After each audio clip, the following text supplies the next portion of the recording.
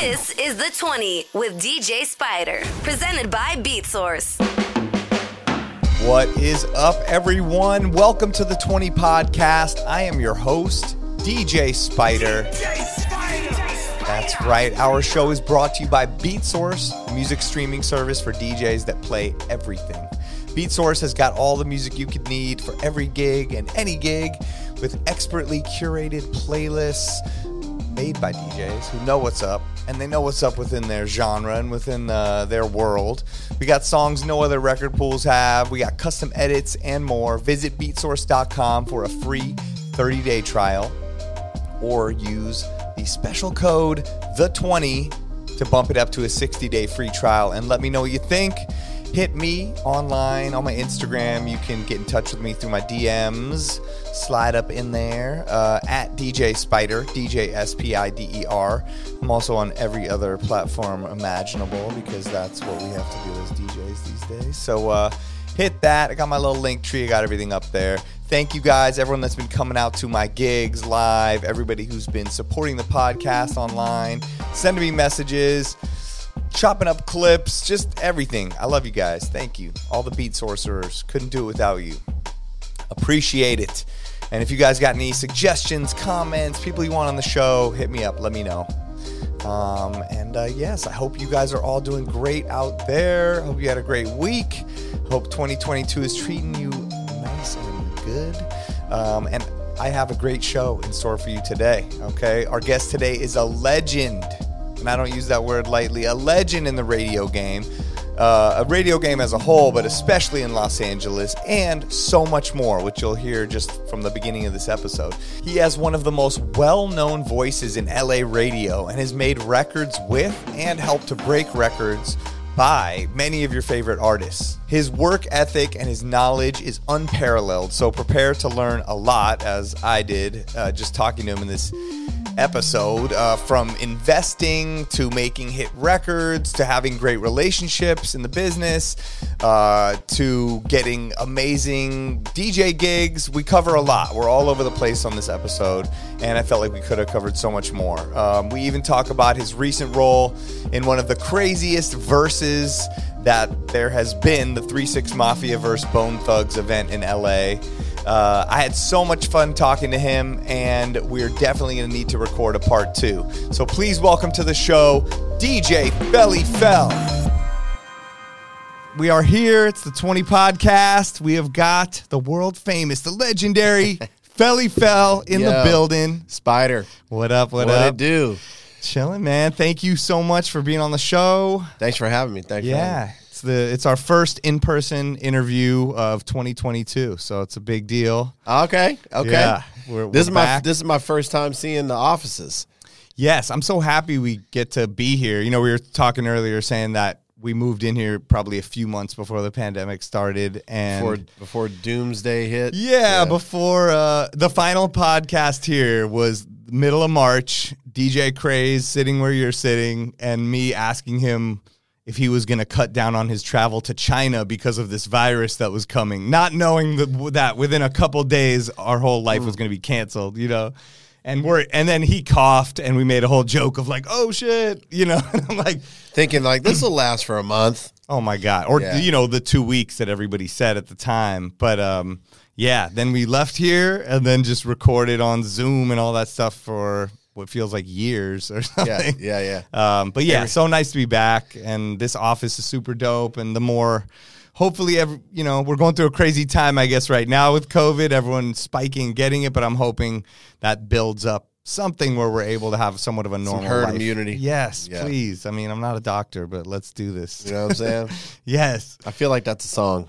Herd immunity? No, I'm not a doctor. Oh, yeah. I'm not a doctor. Shout to Drizzy Drake. And we've been talking. They don't know me. I feel like we just did a podcast. I know. I was like, we need to record this and have like a side business for DJs. I actually wrote while we were talking just in my notes, like, okay, we got to talk about some business stuff later, because I love having that side of things. And I think the pandemic brought that out. It brought out a lot of things, that there was real things we all needed to deal with, from the racism stuff of George Floyd and, all those things, like, to the fear of how am I going to pay my bills? Exactly. Yeah. To like, it's beyond just looking cool on Instagram and showing you have a gig and you're traveling. You need to know how to live your life, support, and live through these down times. Right. And we've chosen this life, so we want to have the tools to know how to go forward, and have the right business stuff. You're teaching me, I know a lot of things, and people look to me like, oh, you do all these things. And I'm like, you're teaching me stuff before we started recording today that helped me so much already. That have nothing to do with DJing. Yeah, but it does, because it puts you in a place where you can continue to DJ and you can live out your dreams while still having an income, right? Not worrying about, how am I going to pay this mortgage payment? Exactly. Yeah. So definitely want to get into that stuff, For sure. I know you're a master of working smarter, not harder, and absolutely. I try to work smarter. It ends up being work, I Right. definitely don't work harder, but I'm not sure I work smarter, but I appreciate that. Right. Well, I know you definitely are one of the hardest working people, but I know I've heard you talk before about just little things, even just having a mic for your cell phone and recording your things on the road and, all that kind of stuff, because I see you traveling around DJing. You're on the radio. I mean, still Monday through Saturday from 3 p.m. to 9 p.m. Is that what it is? Yeah. Monday, you'll hear me on the air Monday through Saturday, 3 to 7. Okay. And that's on Power 106. Power I mean, you 106. are, pretty much the voice of LA. I mean, you're well, I don't know about that, but you're one that. of the most iconic voices of LA. Like, Thank you. I've grown up here my whole life, heard your voice, heard you just put on so many legendary DJs and artists and break records. And, you've done so much, I think, for the DJ culture, for the music industry, for the radio industry, and everything, even just me being able to have a podcast talking about DJing, you've paved a lot of that way and open those doors. I appreciate that. Yeah. So thank you. And I think that's the kind of stuff we can learn about, and inspire people with. But yeah, how are you doing? Just, beyond all that. Better than I was before Christmas. And another little conversation we had before this started. Yeah. I was telling everybody up here that my antigens are at an all-time high because, I got COVID right before the holidays. Right. And I mean, they say that, I guess, for the next few months after that, you're right. But yeah, and I've you got all the. I if you get the shots and COVID, you have like all the Thanos stones or something. Yeah, I fared well with it. I was lucky. That's good. And I was all, my family was very lucky. So, yeah. But it's scary, man. Right. We're living in scary times. How did you feel? You just kind of felt mild, or? Yeah, I had a headache and no fever, no loss of taste. I ate like a pig. Like people say, good. oh, you don't have an app. I mean, I didn't. Like I said, we got lucky. Right. So it was just really just staying away from other people and chilling and doing stuff at the house, and we were ready to get out because we were, I don't know, we quarantined for probably roughly about 10 days. But yeah, we're living in crazy times, and we were talking about houses and real estate and, how I bought a few cribs during COVID. Right. I was fortunate enough to have that amenity, and and it was out of fear. Wow. Seriously, it was And what do you mean? Because I feel like your role as a DJ, having a radio gig, I know radio gigs are notorious for being pulled out from people's feet, right away, but you seem pretty solid in that game and have hit records and all kinds of stuff. So yeah, what were your concerns? Well, exactly that. Not knowing what was going to happen with radio in general, or not knowing what was when the DJ gigs were going to come back. Yeah. My gigs weren't my bread and butter. Yeah. I tend to, I'm not very good at promoting myself. I'm not good, at, a lot of people don't know that I have a social anxiety, which I didn't even know that until not too long ago. Interesting. Yeah, man. I feel like a lot of DJs do and don't realize it. It's almost like we were drawn to the turntables and the music for a reason, and being in this isolation, and then we're pushed out first, to everyone, and you're forced to be a different person in a way. So yeah, man, and I was scared, how am I going to pay my bills? How am I going to take care of my family? I think we all had that fear to a certain degree, minus a few that probably profited off COVID or maybe their business just wasn't affected and they were able to maintain. But I was a homeowner and had a few homes, bought, sold. And I told myself for a long time that I need to buy some more real estate. Yeah. And, you get busy, life happens. It's never a good time. And what I learned was it's never a good time. And we talked about this. It's never a good time not to buy, a property or properties.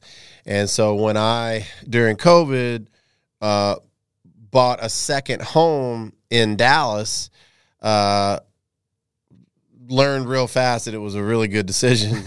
and everybody was like, I don't think you should do that during COVID. And I'm like, nah, I'm not going to wait, because one thing I learned about real estate was, you always look back years later and say, shit, I wish I'd have bought, 2-3 years ago. Yeah. No matter what tends to be going on, it's always, now is always a good time to buy. People are always going to say, you got to wait for the prices to come down. That seems to never happen. So it was. Yeah, never. It never happened, which is great. You're a homeowner now, so it's great. Yeah. It's great for you. I hope it doesn't happen. I guess there was that one time, but hopefully it's not going to happen anytime soon, not in L.A. Doesn't seem like it. And then, I saw how great it was, almost an immediate, literally when I bought the house, it was worth. When I signed the paperwork, it was worth more, and then fast forward a year later, it went up almost 20%, if not more.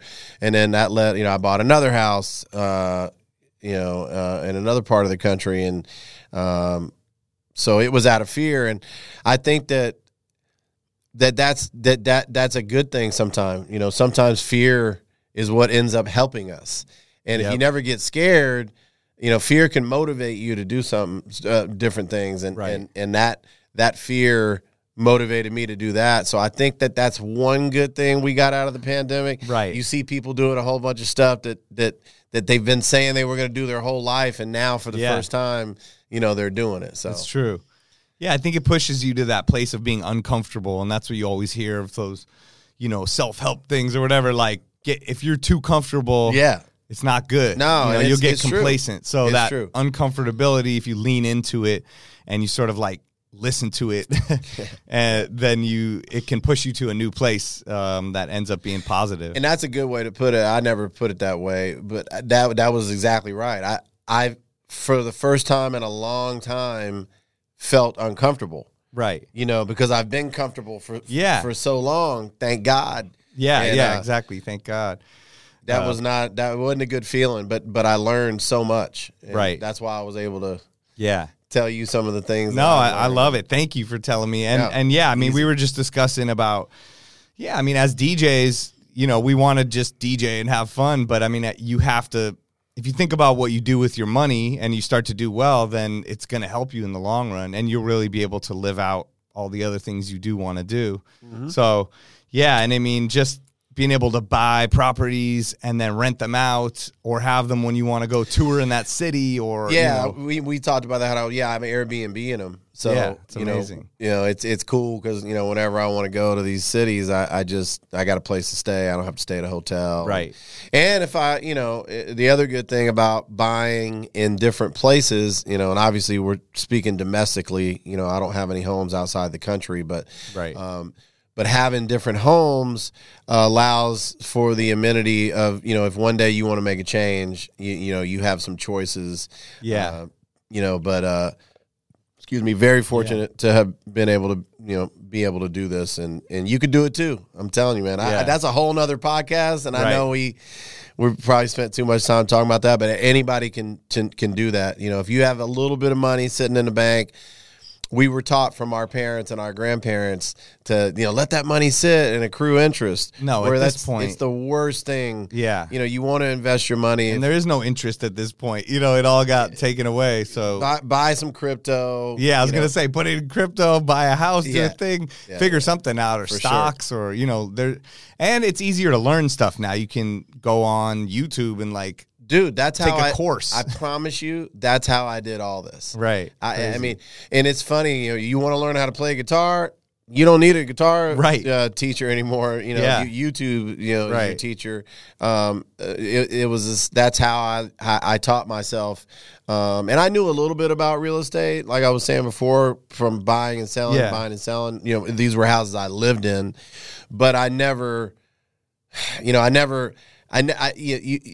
tend to think because you've never done something before that you can't do it. Yeah. And one thing I learned, through buying these properties is you can do anything you put your mind to it. And I don't want to get all corny and stuff, but it's the truth. When you haven't done something before, you feel like you can't do it, right? And it's scary, right? But once you do it, you're like, man, I'm gonna ride this roller coaster again. No, it's so true. I think if you're not good at something at first, it turns you off, like as a human being, and you can apply it to everything from DJing to sports to school to all that. And because even last night, just randomly, with my son, he's trying to do his homework, and he's better at some things than the other, and I could tell he was getting upset, and he's like, I'm just not good at this, so I don't like it. And I was like, that's kind of what I was saying. I said to him, look, you could be good at it. You're letting the initial feeling turn you off from it. But if you lean into it and you work at it, you're going to realize you are good at it, and then you'll like doing it. Yes. And same in, you could scratching. I remember being like, I can't do this scratch, so I hate it, and if you just push past that uncomfortable, again, feeling, I think that's... I never got past that with the crab, bro. Trust me, I can't flare. I've been trying for 20 years. Crab to this day. I mean, I can do it. It's horrible. But I remember feeling like that. I learned how to scratch the at first, and then the next thing was to learn how to transform. Right. And I remember thinking hearing Jazzy Jeff. Oh my God. I think it was They're so good at it. Yeah, it was live from Union Square or something. I don't know if you remember that. But. I listened to that yesterday too with my son while he was doing his homework. Yeah. So crazy. And I remember thinking I'll never be able to do that. When now, I can do it. Yeah, like it was nothing. Oh, same. Like Jazzy Jeff, we can battle, bro. But now Jazzy Jeff can do crazy things. Yeah, he's one of the only DJs that has never stopped progressing with his skills, right? Ever. I did. Well, it's hard. You do get comfortable, and I have my scratches that I go to, and stuff like that. Every once in a while I'll try something new, and I'm just like, I ain't got time for this right now. It's terrible. I'll go buy a house. And, I think, you'll probably be more benefit if you bought a new house rather than learn a new scratch at this point in your career. Maybe. But going into that, who were some of your DJ influences, coming up? Man, Jazzy Jeff. Off top, Jazzy Jeff, Jam Master Jay, for different reasons. Right. Okay. And I'm just naming two. I can even get deep and go DJ Magic Mike. He was our last guest. Oh, really? Yeah. Oh, that's dope. Yeah. Orlando was in the house. Yeah, he's our last guest. Man, I'm a huge fan of Magic Mike. Oh, my God. That's crazy. We got to make this clip and send it to him. He's going to be so happy. Dude, huge fan. He's great, man. Our interview was great. He has a whole double album coming out, and bro, we had a great conversation. I grew up on Magic Mike. Amazing. Obviously Mr. Mix from the 2 Live Crew. Yeah. I'm an old motherfucker, bro. But Joe Cooley. Yeah. These were some just off top. Right. Mixmaster Ice. Yep. That's where I first learned the Oh my God. And I actually used the on that actual UTFO record. I think it was. You used that to learn to do it yourself. I didn't have the original, on right, vinyl. Of course. And then the same thing, I would buy the Jazzy Jeff Fresh Prince record and scratch on their scratch. So I would hear it and try to catch that little sound that they were scratching on. Yeah. And I learned. And but yeah, those guys, those were my, to this day. I mean, I'm probably leaving out some DJs. But all those DJs I named were for different reasons. Right. Jeff was primarily, even though he was a producer, I learned more, the transforming stuff was really with Jeff. Jam Master Jay was a little bit of all that, minus the transforming, because I don't think Jam Master Jay really didn't transform. But some of the scratching, the sampling, we can get into the Marley Malls. Oh yeah, of course, we can get into the Eric B's and stuff like that. Mr. Mix was somebody that I learned. I would hear how he would throw, and this is where Mr. Mix and I think Magic Mike kind of are similar. They would throw these long, sometimes 4-bar, in real time, throw the record over the beat that they would create, and they'd make songs. Right. They weren't even using samplers in some cases. They were throwing the vinyl over their beat and then repeating that and tracking it out. Wow. And I would hear that and just be like, oh man, dude, I gotta know how they did that, because I know what record that is. But how did they, bring it back and this and that? And that's when I started doing the research, then learning that was, tracking, right, in the studio, and then multi-tracking. And, to this day, man, I listen to that first, 2 Live Crew CD, and with Get It Girl and We Want Some Pussy and Throw That D. Yeah. And I'm just like, Mr. Mix was so ahead of his time. Anyway, I can keep going on. Yeah, no, it's incredible. I mean, that music still resonates today. That's what I was telling Magic Mike. Like, you guys created this bass thing that now look what it is. Look at these raves. I mean, that whole bass music culture and all that, it all comes from the 808 and that sound and that bass and the fact that it goes through your body and you feel it, growing up with that bass music, being from Atlanta, moving out to LA when I was in high school, right. Which a lot of people don't realize, 2 Live Crew, they were from a lot, the Cali area, they were from Cali. I think Mr. Mix was from somewhere in Northern Cali, if I'm not mistaken. I didn't know that, actually. Yeah. And then somehow they met Luke and there's a story somewhere, I'm telling it wrong, but they met Luke, I think Luke had moved them out there or something, but I think Mr. Mix is from up north, crazy, somewhere in Northern Cali.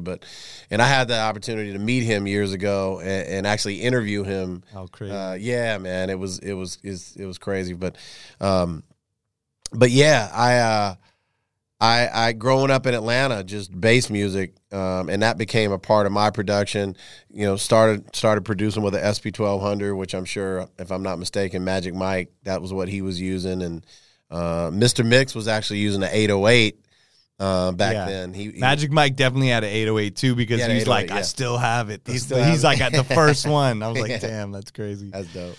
Also, he told me his cousin is DJ Scratch, which I didn't realize. From EPMD. Oh, shit. Like, he told the whole story on the podcast about DJ Scratch was staying at his house, and they got offered this Coke commercial, and Mike didn't want to do it, and Scratch was like, you got to do it, And why wouldn't he want to do a Coke commercial?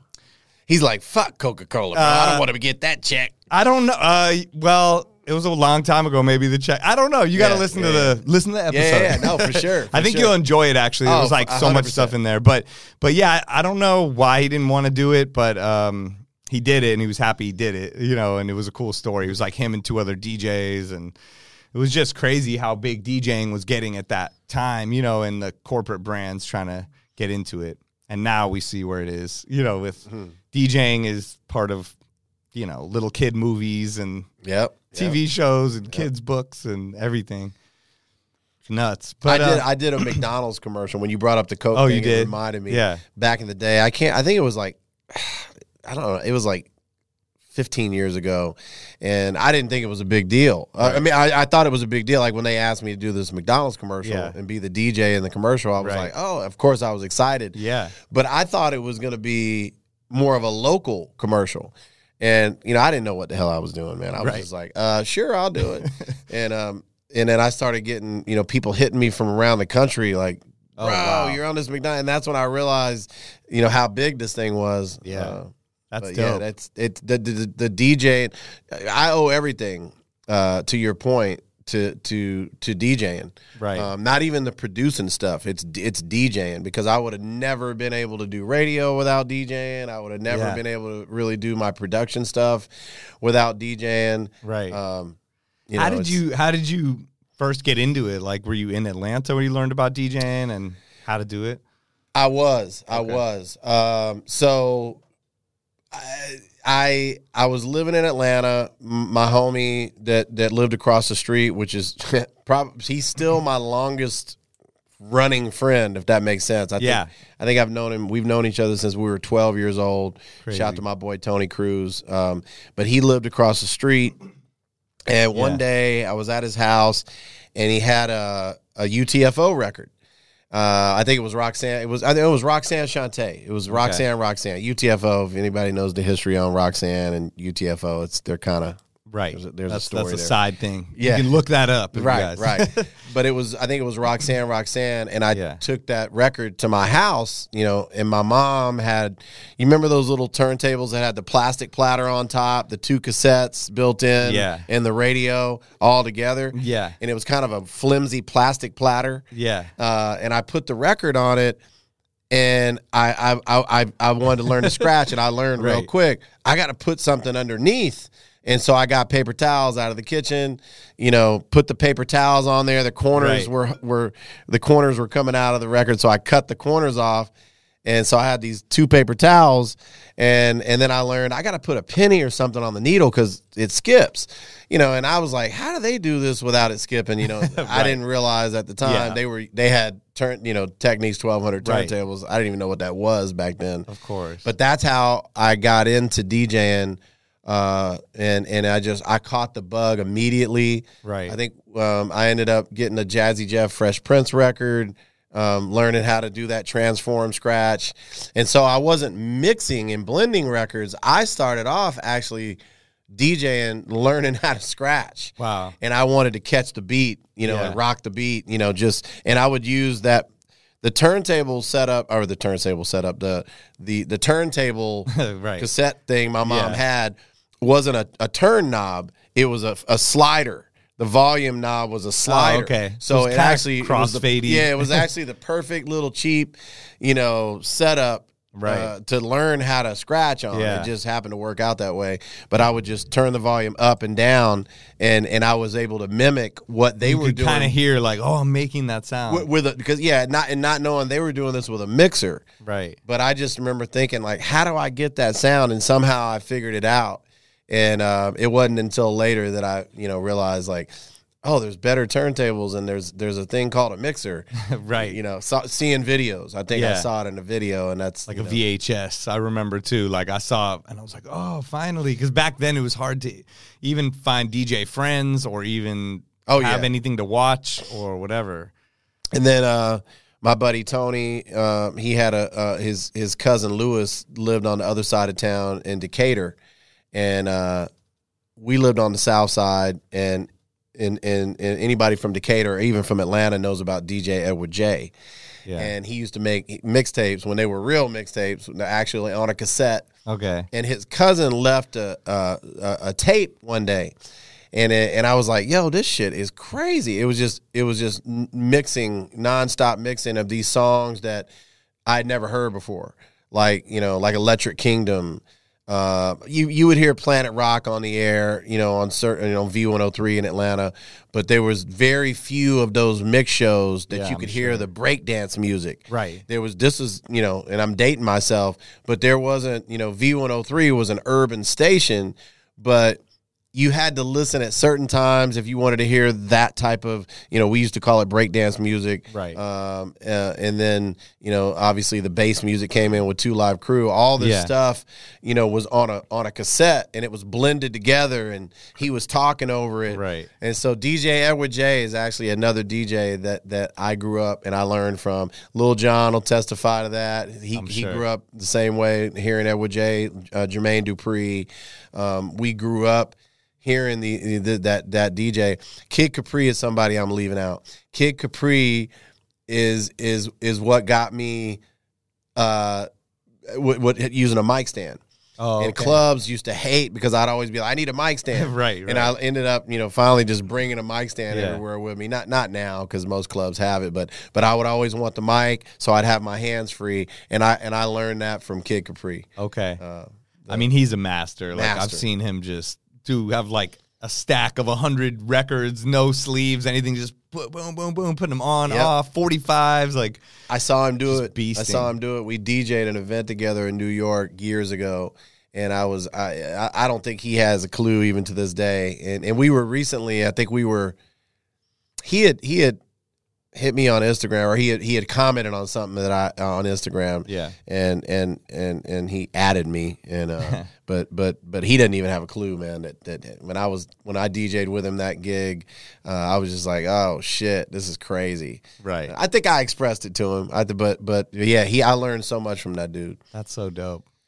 Yeah, I mean, those are legends, foundation of DJing and hip hop, and so you went from learning to scratch. How did you then figure out, okay, I want to blend, or moved also to LA. So you moved to LA. Okay. So yeah, I shortly after that, my mom remarried. We moved from Atlanta to Los Angeles. All right. I went to Gary High School in Pomona for a hot second. Okay. And moving out here, there was anybody who went to high school back in the 80s or 90s in LA, and there was always a DJ, and a lot of the schools. Our school, we had a DJ, I think, every Friday. And what I was going to say is, if you went to school out here, you eat outside. Most schools, you have lunch outside. Yeah, you're right. There's a concession area. True. Kind of like you're at a football game.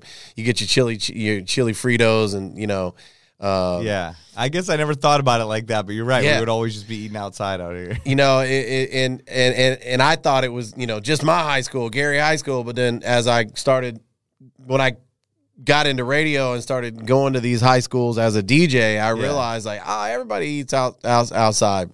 Crazy. Most schools do, but anyway, we on Fridays they'd have a DJ, and he had 2 turntables, and they were those Technics 1200 turntables, and I can't remember this dude's name to save my life, man. But we played on the basketball team together.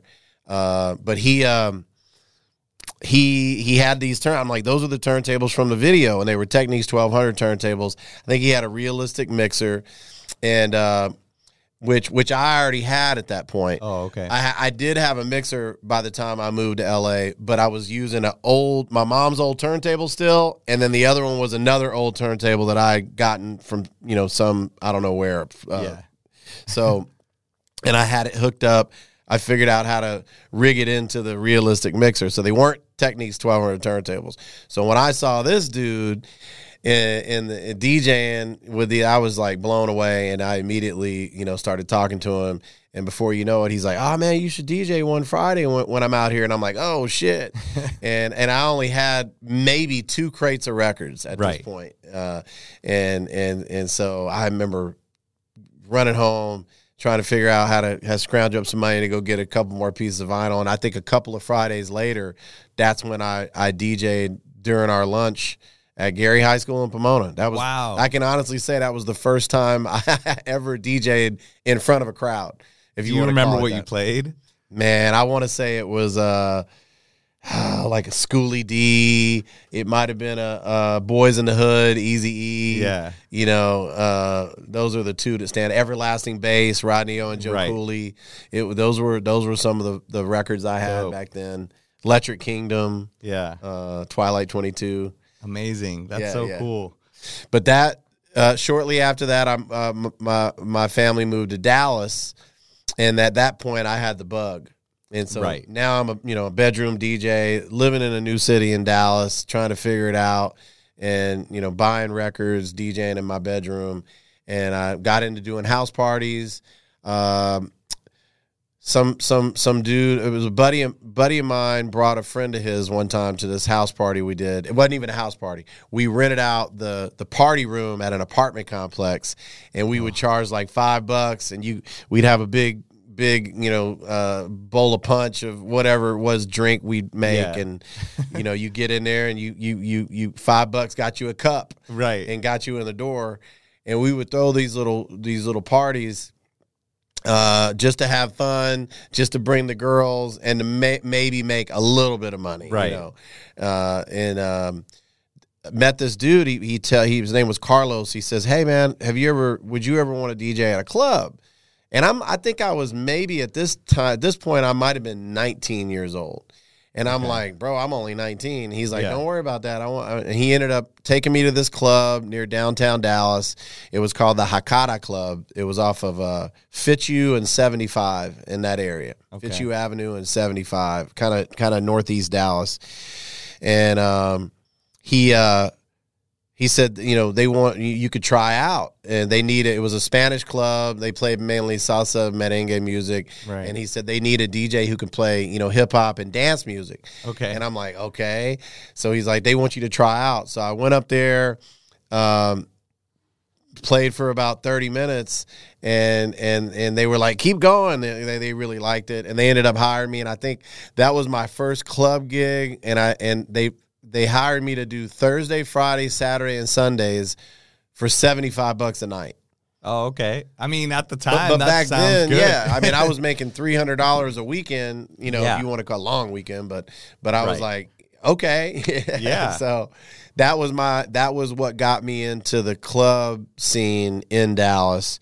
That led to another club. That club ended up shutting down. Then I DJed at a spot off of Lemon Avenue called the Escapade. Shout out to my boy Mean Mowdy. That's where I met him. He was he played a lot of Spanish music, mainly Tejano music, and he was the other DJ at that club. Then I ended up DJing at a club called Rhythm Nation. Then I ended up at Zaps, another club called Tejano West. But along that club, doing those clubs, that's what got me into radio. Okay. And did you get into radio in Texas? Or? Yeah. Oh, okay. Yeah. So you started your radio career when I was in Dallas at a station called KNON 89.3. It was and still is a community radio station. Wow. At the time, it was in an old-ass house. No way. In the hood in East Dallas. And the way that went down is I would submit mega mixes that I would do on cassettes. Okay. Where I was getting my Mr. Mix DJ Magic Mike on, where I would actually do some original beats, but I'd throw, little bits of other records over beats that I did. Crazy, because you were like building a blueprint for what your life would become. Looking back on it, yeah. And I wish I still had some of those tapes. But they actually got stolen at one point. I got my apartment that I was living in at the time broken into, but whole nother story. But I was living in this. I had moved out of the house by that point. My parents had moved back to Atlanta. Okay. And I stayed in Dallas, DJing at these clubs, living in a garage apartment, trying to make it. Yeah. And I would submit these mega mixes, and they would play them on the station. Right. And the dude, his name was Jim Evans. He was a DJ that would play all the Latin hip hop. He'd play all the Miami bass music, is what we called it back then. All the dance, all the hip hop. He was just all the hot shit you would want to hear in your car or in the club. He played it on his show. And from Stevie B to Two Live Crew to Naughty by Nature. Right. And sounds dope. Yeah, it was dope. It was super dope. Rest in peace to Jim Evans. But he he was like, yeah, I don't know how I met him, but he's like, give me a tape, I'll play it. And he actually played my mega mix. Like, I want to say it was like a 30-minute mega mix off a cassette on the air. And wow. That was the first time I was ever on the radio. I heard one of my mixes on the radio.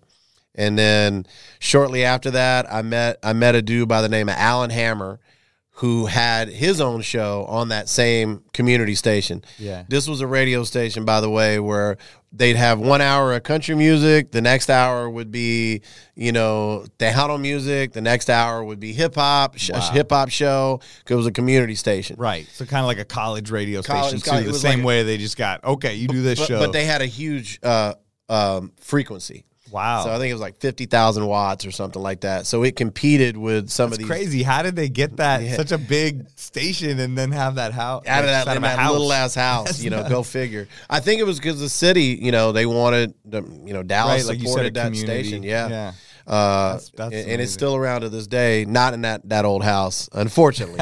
I wish it still was, man. But yeah, that I got an opportunity to DJ on Alan Hammer's show, and he called it the Rhythm Nation Power Hour because they had a club called Rhythm Nation. The club would make donations because it was a community station. Okay. So the club would make donations to this radio station, and in turn, they had they were given a 3-hour slot on Saturday nights. And so from 7 to 10 on Saturdays, Alan Hammer would do this show, and then when he would get off the air at 10, he would go to the club on that Saturday night. So all these people that would listen to the Rhythm Nation Power Hour would end up at Rhythm Nation, the club, because they were playing all the hottest, of course, the hottest shit at the time. And I had an opportunity somehow to DJ on his show, and he ended up asking me if I wanted to come back the next week. And the next week, and before you know it, I was DJing often, if not every Saturday, on this station. Wow! And one day he called. He was like, "I'm running late. Can you start the show?" And I'm like, and he would literally tell me, like, "You want to turn this knob on the board?" Because I never ran the board. Yeah, I was always over here on my turntables. Right. And he goes, "All you got to do is turn this knob up, hit play on your turntables. Your turntables will be on the air." And so the next thing, I think a few weeks later, is he's like, "I'm not going to make it at all." And I'm like, "Oh, shit."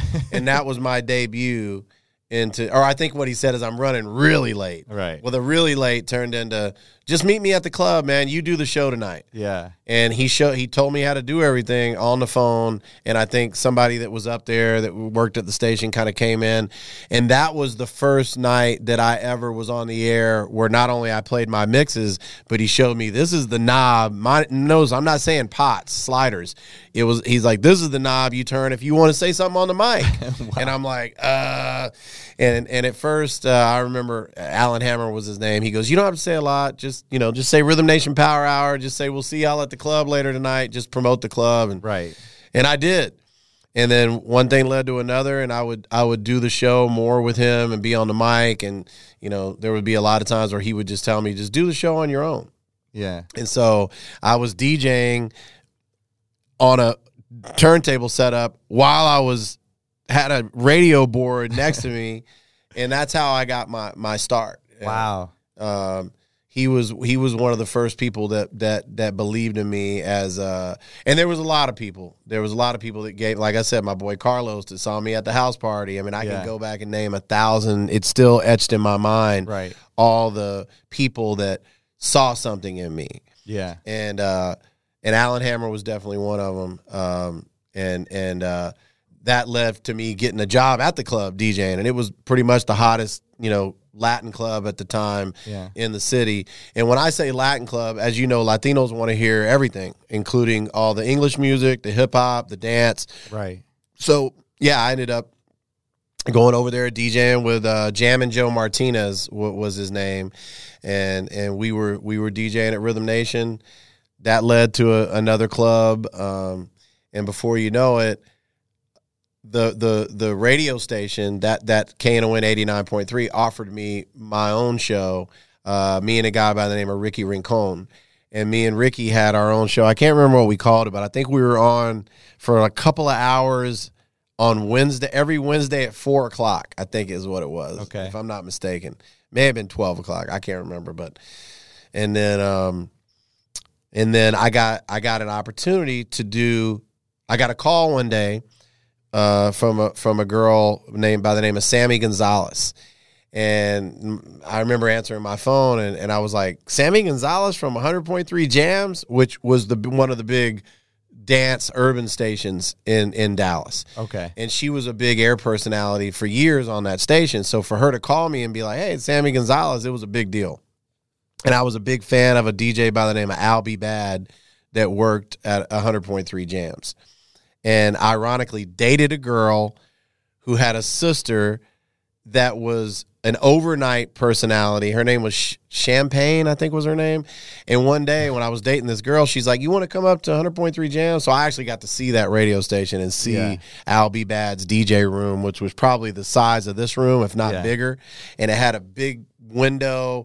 It was his own room with turntables that he could see through to the radio room, and I was just blown away. If I wasn't a fan of his, hearing him on the radio, I definitely became a fan walking into his on-air DJ room. Now, mind you, this is 2 a.m. in the morning because it was overnight shift. And like I was dating this girl that was her sister was on the air at night. So I had the amenity to come up there. I saw this room, all his records laying everywhere, and I was just like, holy shit, this is, if I didn't know what I wanted to do by then, at that point I did when I left 100.3 Jams that night. So anyway, I had that experience.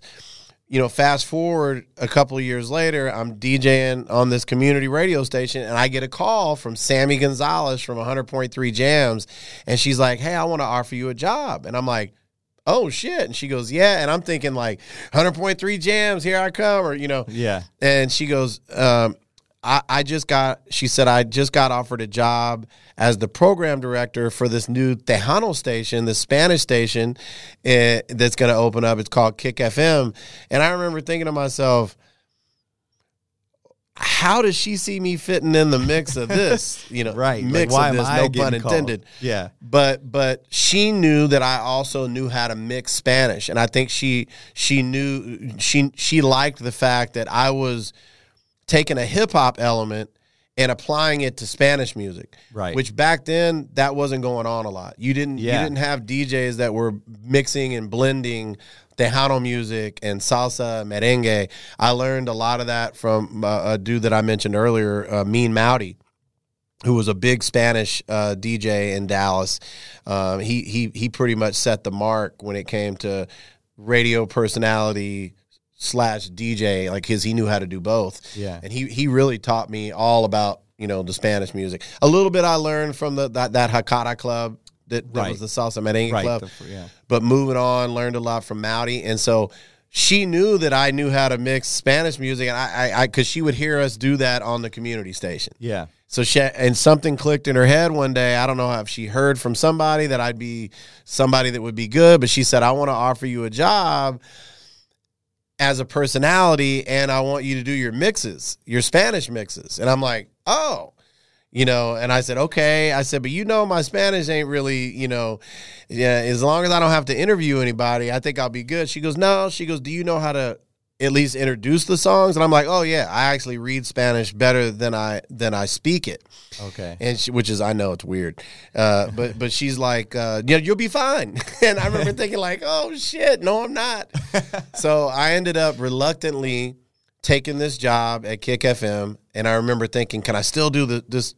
She goes, you would have to leave that station, even though it was a community station. It really wasn't in competition. Yeah, but it's just, they want you exclusive. They wanted me exclusive. I couldn't do both. I think KNOM was okay with me doing both. But anyway, I ended up going, and I think I did 7 p.m. to 12 midnight. My ratings got good. I think I ended up moving to afternoons. Long story short, I did that for about a year. Yeah. She left to go on to do other things.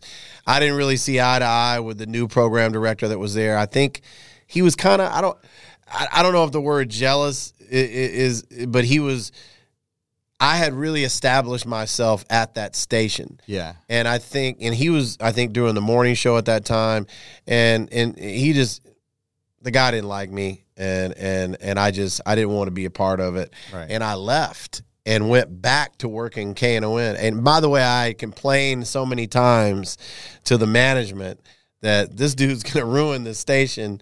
He was an asshole to everybody, and me and some others spoke up, but they never listened. Right. And so I left, went back to KNON. About a couple months later, I got a call from them wanting me to come back, and I thought about it, and I was like, no, and I'm glad I didn't, because not even a week later, it's funny how things happen, I got a call from a buddy of mine who worked at the big hip hop station in Dallas, saying, hey, they want to talk to you. It was K104, 104.5. Anybody that lives in Dallas is familiar with KKDA. And then that's where I got my shot in hip hop radio. Wow, I didn't realize you had such a huge footprint in Dallas, with all that for radio and everything. I guess you could say that, yep. That's incredible. And I remember when my buddy called me, he goes, hey, they want to talk to you about a job. And I'm like, really? And I was excited as shit, because K104 was exactly that. They were the shit, and they were the big hip hop station. And obviously hip hop was my, forte. Yeah. And my, love Spanish music, but honestly, the main reason I even played Spanish music was because I was found myself a lot of times in front of an audience that they wanted to hear that as well as the hip hop, which I grew a love for it. Yeah. But hip hop was still what I really, what I really wanted to do. In a way. Yeah, and I mean, don't get me wrong, you throw on some Ramon Ayala to this day, and I'm getting it in, but in some certain salsa merengue songs that still bring back memories. But hip hop was my thing. So when I got the call from my buddy Nippy Jones, he did he worked there. You have really good memory for everyone's names. I don't forget people who changed my life. Right. And if I have forgotten somebody along the way, it wasn't intentional. It is not intentional. But he was somebody who, he had a record pool. Mm-hmm. He worked at the hip hop station, so all the labels would send him vinyl, and I got to know him because I was a DJ. I knew he had, his record pool was the shit. He had all the newest hip hop stuff that the labels gave him. So I was always at his house going through records, buying stuff. And that's how I knew him. And he knew what I did, and he knew I was on KNON. And I don't know if he had put a word in for me. I don't know how they found out. In hindsight, looking back, I at the time I didn't know, because I didn't think I was a big deal. But in hindsight, looking back, what it was is I had put so much work in the clubs, did mixtapes, was on these different, smaller stations that, it was growing my, I didn't even know what a brand was at the time. I was just really doing what I loved to do. Yeah. And found myself with this opportunity, and he said, yeah, they want to talk to you. Can you come to the station at 10 a.m. tomorrow? And I'm like, yeah. Came up, met with the program director at the time, music director. His name was Skip Cheatham. Met the general manager. Gosh, see, I told you I'll leave somebody out. It's still impressive the amount of names you remember. I'll think of his name in a minute, but they interviewed me, and they were like, yeah, we want to offer you 10 p.m. to 2 a.m. And I'm like, man, this is in my mind. I'm so huge to have that. Right. And here I am thinking that I'm going to be mixing from 10 p.m. to 2 a.m. because I was a DJ, and I figured that's why they were hiring me. Yeah. Well, they wanted to hire me as an air personality. Wow. And I was like, oh, I thought I was going to be mixing. Right. Long story short, they ended up realizing that, this could be beneficial to us as a hip hop station, because he's a DJ. Yeah.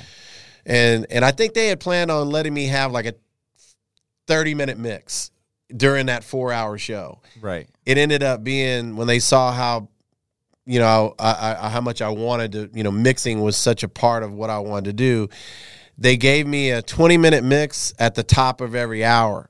Oh, so I'd mix from 10 to 10:20, 11 to 11:20, 12 to 12:20, 1 to 1:20. Right. And my show was, again, from 10 p.m. to 2 a.m. And it was huge. At that point, I thought I had made it in life. I was on top of the world. It was such a, I can't even put it into words. It was a huge opportunity for me.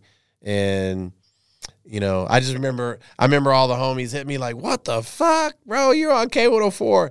That led to me doing the 6 to 10 evening spot, which was very bittersweet for me because the guy I told you about, Nippy Jones, that kind of, that I was such a fan of and kind of helped bring me in, so to speak. Nippy, he moved on to do other things. Yeah. And I ended up sliding into that 6 p.m. to 10 p.m. slot, the earlier evening slot, which is, it was a better slot, more people listening. And they teamed me up with a dude by the name of Cocoa Butter Brown, my dog. One of the dopest freestylers to this day that I've ever heard in the game. He was one of the first, if not the first group ever signed to Rap-A-Lot. Wow, that's crazy. I think Royal Flush was the group he was in, but he was doing radio, or they pulled him in just like they kind of did me, and he was already on the air actually. And then another guy by the name of Rock T, DJ Rock T, they put us together and made us the Tight at Night crew, and so we were 6 p.m. to 10 p.m. and I would DJ I think 2 different times during that slot. Okay. There was like a 20-minute mix here and a 30-minute mix here. And so, did that show for some years. And I had my own weekend slot. I think I was on Saturdays, and Sundays during the afternoons on my own. And, I mean, any slot they had, I was basically doing it.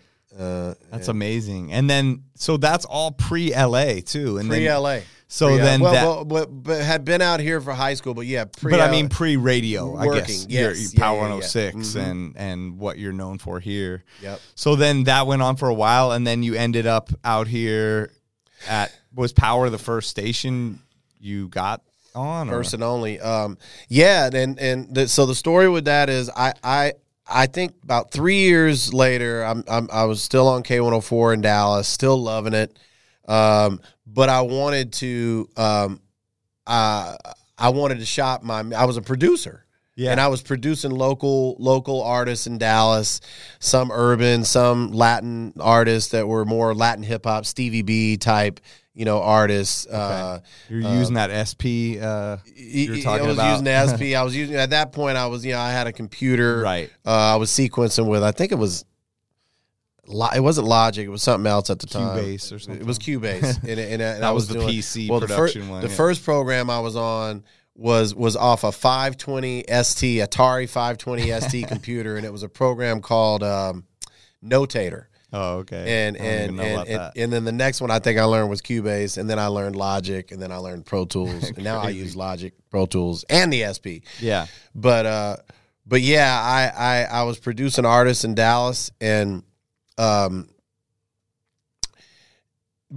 thing I left out, the reason I built and remembering back, such a great relationship with Nippy Jones that had the record pool that was on the air is because he knew that I rapped, he knew I produced, and he asked me one day, can you do an intro for our show? Right. And I'm like, hell yeah. So I did this show intro where I'm rapping about them being on the radio, and it's 6 o'clock. It's time for them to be on the air. And they played it every day at 6 o'clock, every day. And then about a year later, he asked me for a new intro, and I did a new intro where I'm rapping about their show and introing their show. Yes, at one time I was trying to do my rap thing, and I failed miserably at it. I wasn't bad, but I wasn't. You got great. The voice for it. Well, thank you. I wasn't great, and I think I realized. You start realizing what your skill set. Where your skill set is the strongest. Yeah. And it was definitely DJing. So anyway, but that got me my foot in the door to meet Nippy Jones doing intros for their show on K104 while I was on KNON, mind you, now that I'm thinking about it. Yeah. And so it was tough for me when they gave me the opportunity to do that evening show, but nevertheless took that opportunity. Nippy gave me his blessings. He got out of radio, actually. And then years later, I found myself like, man, I got to, I've done this radio thing. I've done this club thing. I've taken it to as high as I can go in radio in Dallas, as high as I can go with the club scene. Yeah. But I wasn't happy with where I was with my music production, even though I had done a lot in the city. I had produced a lot of local stuff. So I decided to go to LA. I took a week vacation, came out to LA.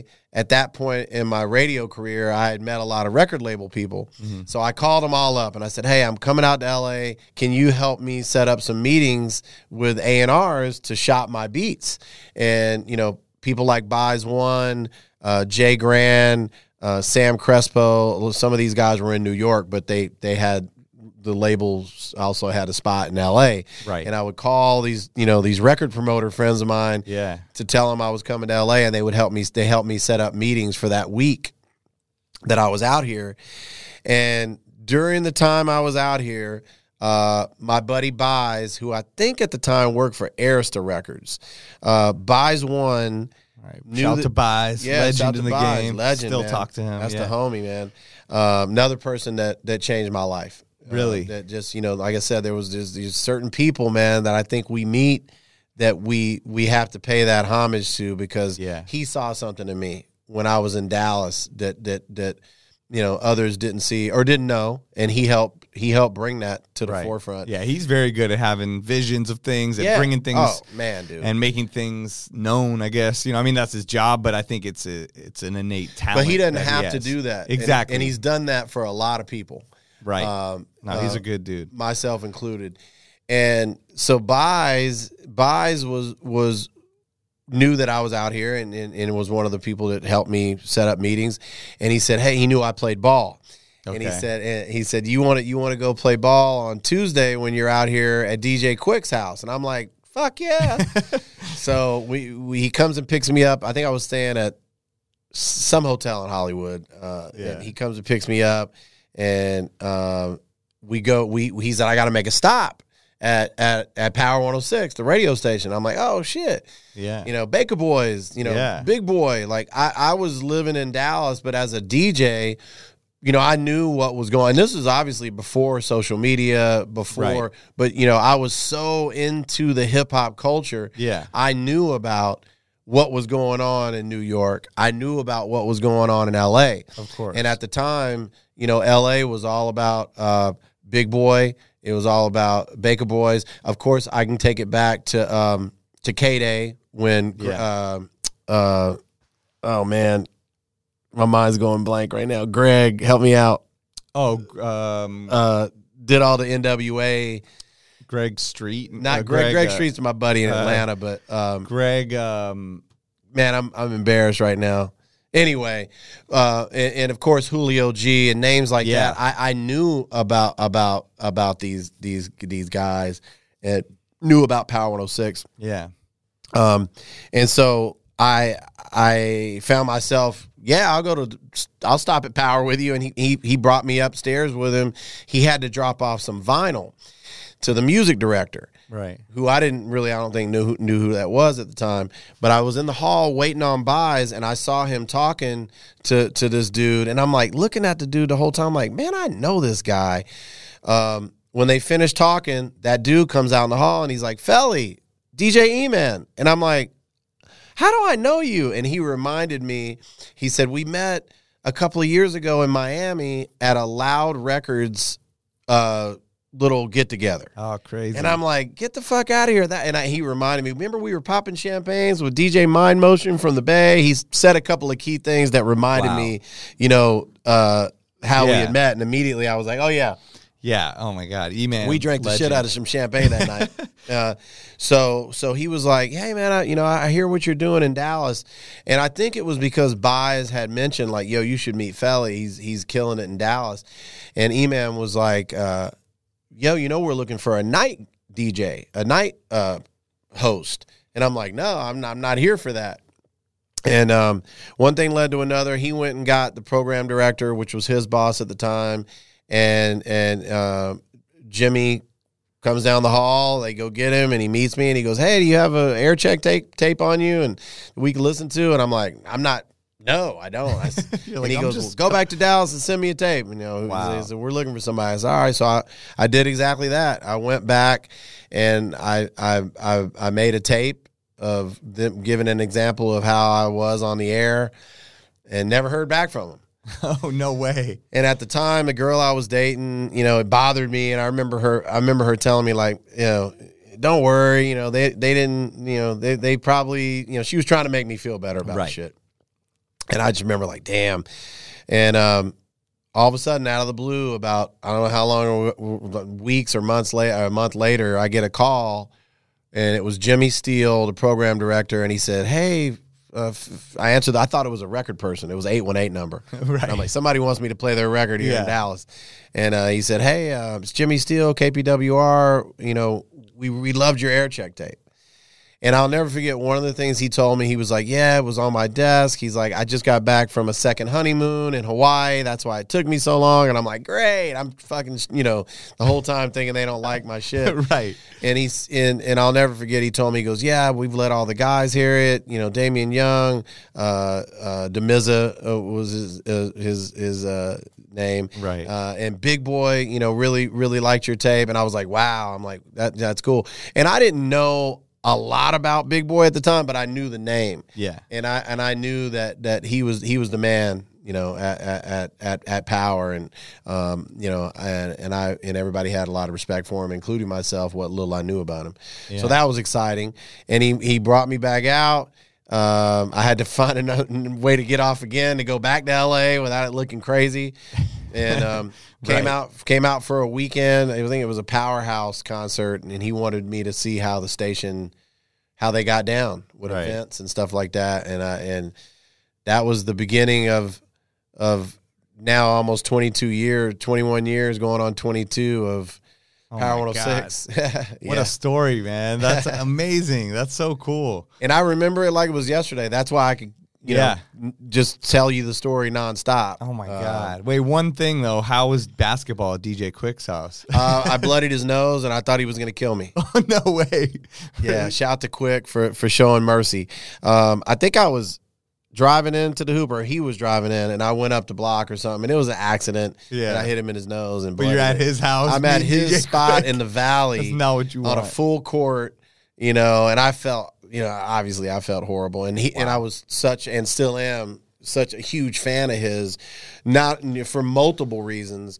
One in particular, that we shared the love for the SP 1200. Oh yeah, which we had many talks about. And he's a DJ. I mean, it's not just called DJ Quick, you know, for people that think, you know, I mean, he's a real dope DJ. Man, I mean, that was another person that growing up as a DJ, hearing his stuff, and me and him are probably close to the same age. Just, man, he was so far ahead of his time. You know, him and Warren G, and, you know, obviously people like Dr. Dre. Yeah. And I think the common denominator there is that they were all DJs. Yeah, you're right. You know. You're right.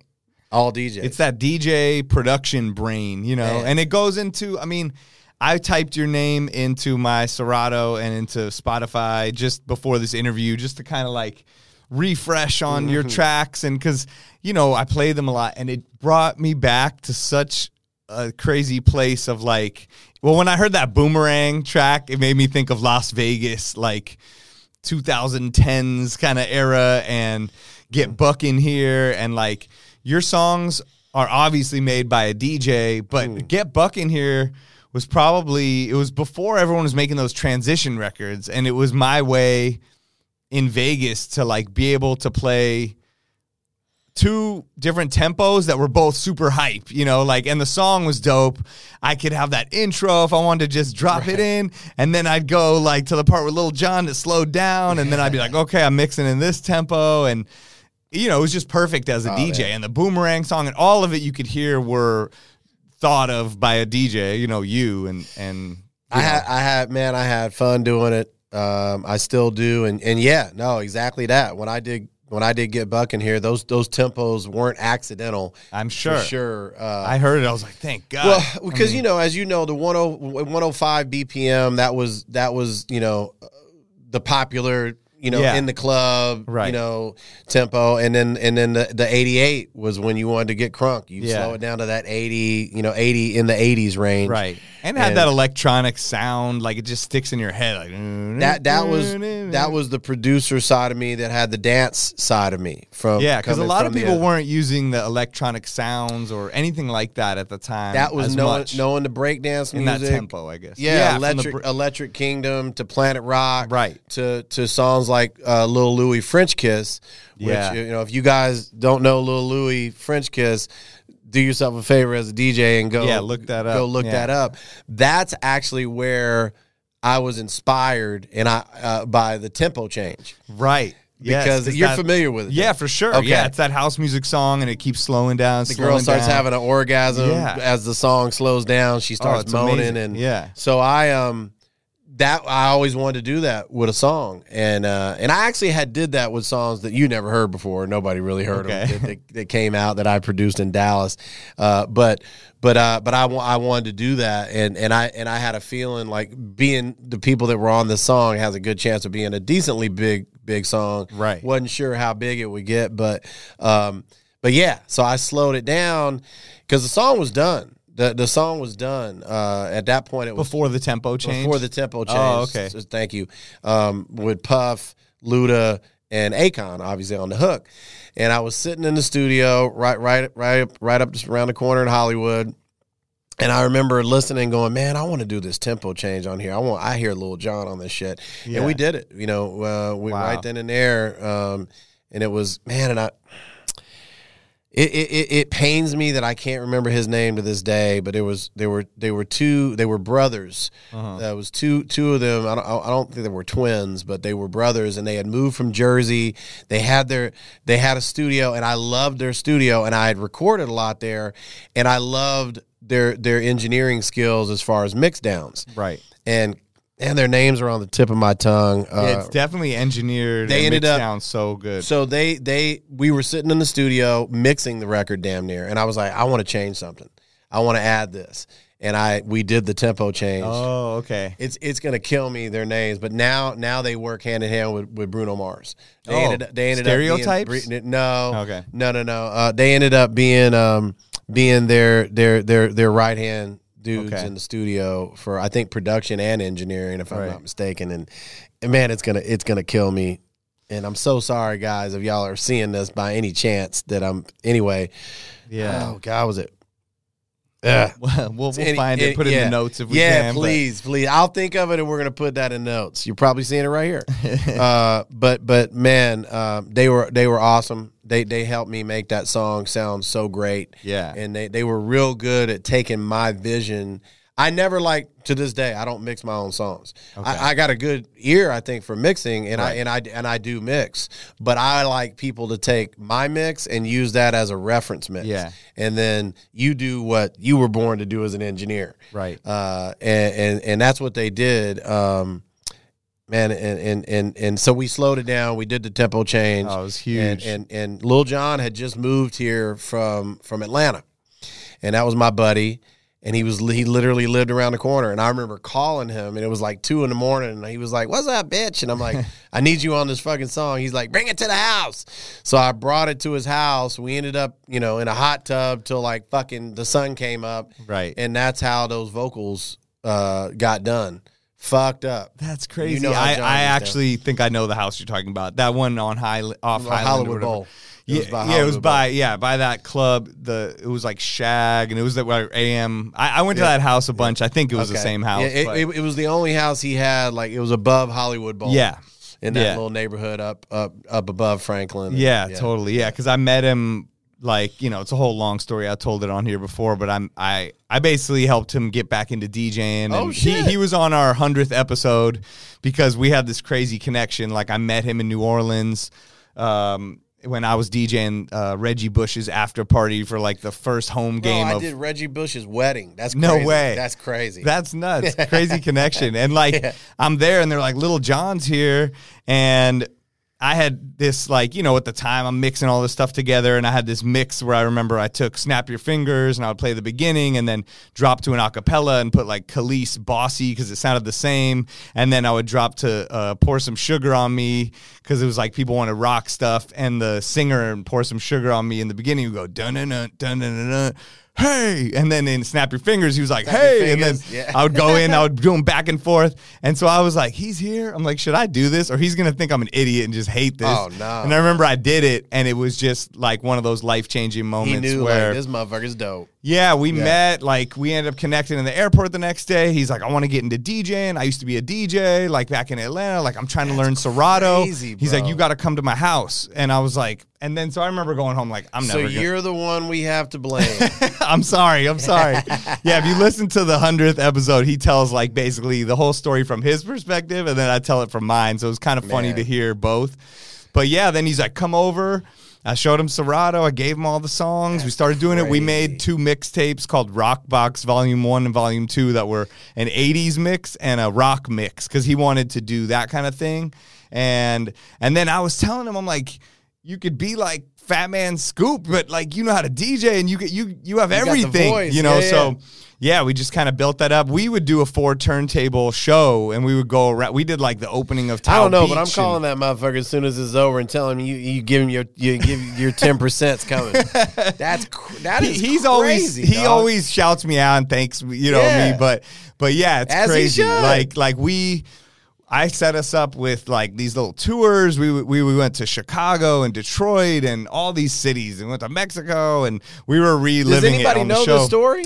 I mean, I think he told it on Road Podcast a little bit, but and then we told it. This is your first time, so I'm interviewing him now. This is what's happening. Spider's a legend, but I knew that even before that story. But that was, I mean, yeah. So we had that crazy. I knew that you were a legend before that story. I didn't know the story. No, that story, yeah. And then I remember being like telling Dexstar and AM and all them like LV, like you need to sign him. He's going to become a big DJ, and then he's like, I signed with Scam and Sujit, and then we kind of never, not that I have anything, I mean, I love Sujit and I work with him, but I'm not on Scam, and so he just kind of went off, and became Lil Jon, the DJ, and just killing it now, but it's just dope. A funny connection. So I was at that house all the time. We would be in that room till the sun came up making mixtapes and doing shit on the mic. We used to party our ass off in that motherfucker. Yeah. Remember the downstairs part of it was like pool table and this, yes. and then he had another room where it was all his equipment set up. Yeah. And he knew what he was doing. He still kind of does a little bit. Yeah, he kind of knows what he's doing. A little bit. Oh, my God. It's like we're coming to we got to get out of here. We're coming to a close, but I had a million things that I didn't get to ask you about. That's called part 2, Definitely need a part 2 because we didn't even get into like the verses that you just did. Like probably one of the most infamous, craziest verses I think there has been to this date. Yeah. We didn't get into that and just a million other things. Plus, I had people from the internet ask questions. So, definite part 2. It's all good. I mean, some people were asking, some guy, the DJ Darth Vader said, can we, in fact, get Book in here? But a lot of people actually can. Yes, we can, right? Thanks to Akon and his amazing hook. Oh my God, amazing! I mean, that was like a Vegas staple for me. Thank you, bro. That means a lot. Yeah, and I mean, people. I was going through your Twitter, just people writing funny ass shit about you doing your drop while they're like arguing in the. Yeah, I don't know what came. I don't know how that happened. I mean, call it alcohol mixed with. I think I kind of knew in that moment, like, I don't know, I'm gonna hit my drop. I'm a DJ. Because I was trying to.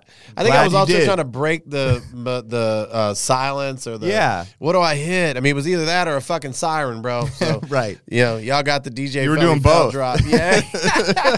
I don't even know, bro. I don't know what I was thinking, how it happened. Well, that night was legendary, and for you fun. to be a part of it is just so dope. I made it out alive. Yeah, thank God. Yeah, thank God. Thank God everybody made it out alive. There's been some and crazy we moments. Partied that night like a mofo. Oh my God. I think I ended up in somewhere. I was in we went to Tao and ate, and then we went to we ended up just club hopping and amazing bouncing around, but it was an amazing night. Crazy. Well, thank you for having me, bro. Seriously, yeah, let's wrap it up. I mean, definitely need a part 2 because, like, I feel like we had the best combo and all my questions just. And I think part 2. I got questions for you too. Yeah, I have a bunch of stories I left out of all that I want to tell you. So, and I think we have so many mutual connections that we probably don't even know. So bro. That would be amazing. You're probably a lot like you get busy and you get focused and you just you end up that's why you are who you are and why you do what you do. You just you're nonstop, man. Oh man, well, thank you for everything. Thank you for coming on, but thank you, like I said in the beginning, everything you've done for the DJ culture, and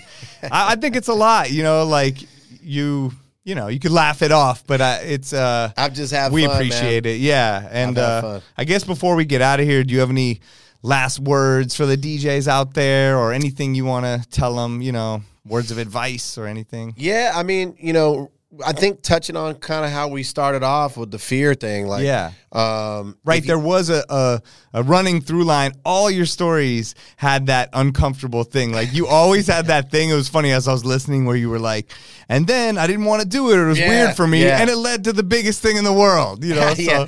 And man, you don't realize it when it's happening. Yeah. And even now that I'm older, like I could take a dose of that medicine from back in the day, right? And you can always apply it to your now self. Yeah. And I think sometimes along the way we forget that. But if I had to leave DJs or anybody for that matter with anything, it would be that hey, whatever you're doing, and you aspire to do more of that, or maybe you aspire to do something that's in that realm of things, but it's way different. Yeah. Find that fear. Because when you find that fear, that's when you know you're on the right track. Right. To your point earlier as well. Yeah. You have to feel uncomfortable. So my advice would be, make sure you feel a little bit uncomfortable, because the day that you're not feeling uncomfortable is the day that you're not really progressing. And so great. Try to find that uncomfortability and use that, and know that it's getting you to that next level. Yeah. And then before you know it, that uncomfortableness that you feel with that thing is going to go away. Right. And then you got to go find something else that makes you uncomfortable. Yeah. So that's amazing. Find that fear. That fear, man. You got to find that fear. And I have to take that advice. We all myself. do. I'm able to give advice, and then sometimes I look back like I need to listen to myself. For so. Sure. Oh man, thank you, Felli Fel, 20 podcast. Yeah, appreciate always, it. bro. Next time, man. Part 2 coming. Yes, part 2 coming. All right, see you soon. Yeah, peace. Man. Peace, y'all. All right, thank you to Felli Fel for coming on the show. It was an honor getting to talk to him and learn so much. It was so much fun. Thank you guys for listening. Like I said before, hit me up at DJ Spider on Instagram. Let me know what you think, and also make sure you rate and review the show on Apple Podcast app and on any other platform you check us out on. The 20 Podcast is produced by Beat Source. Join us next week for more interviews as we discuss music that matters to DJs. I'm DJ Spider, signing off. Peace.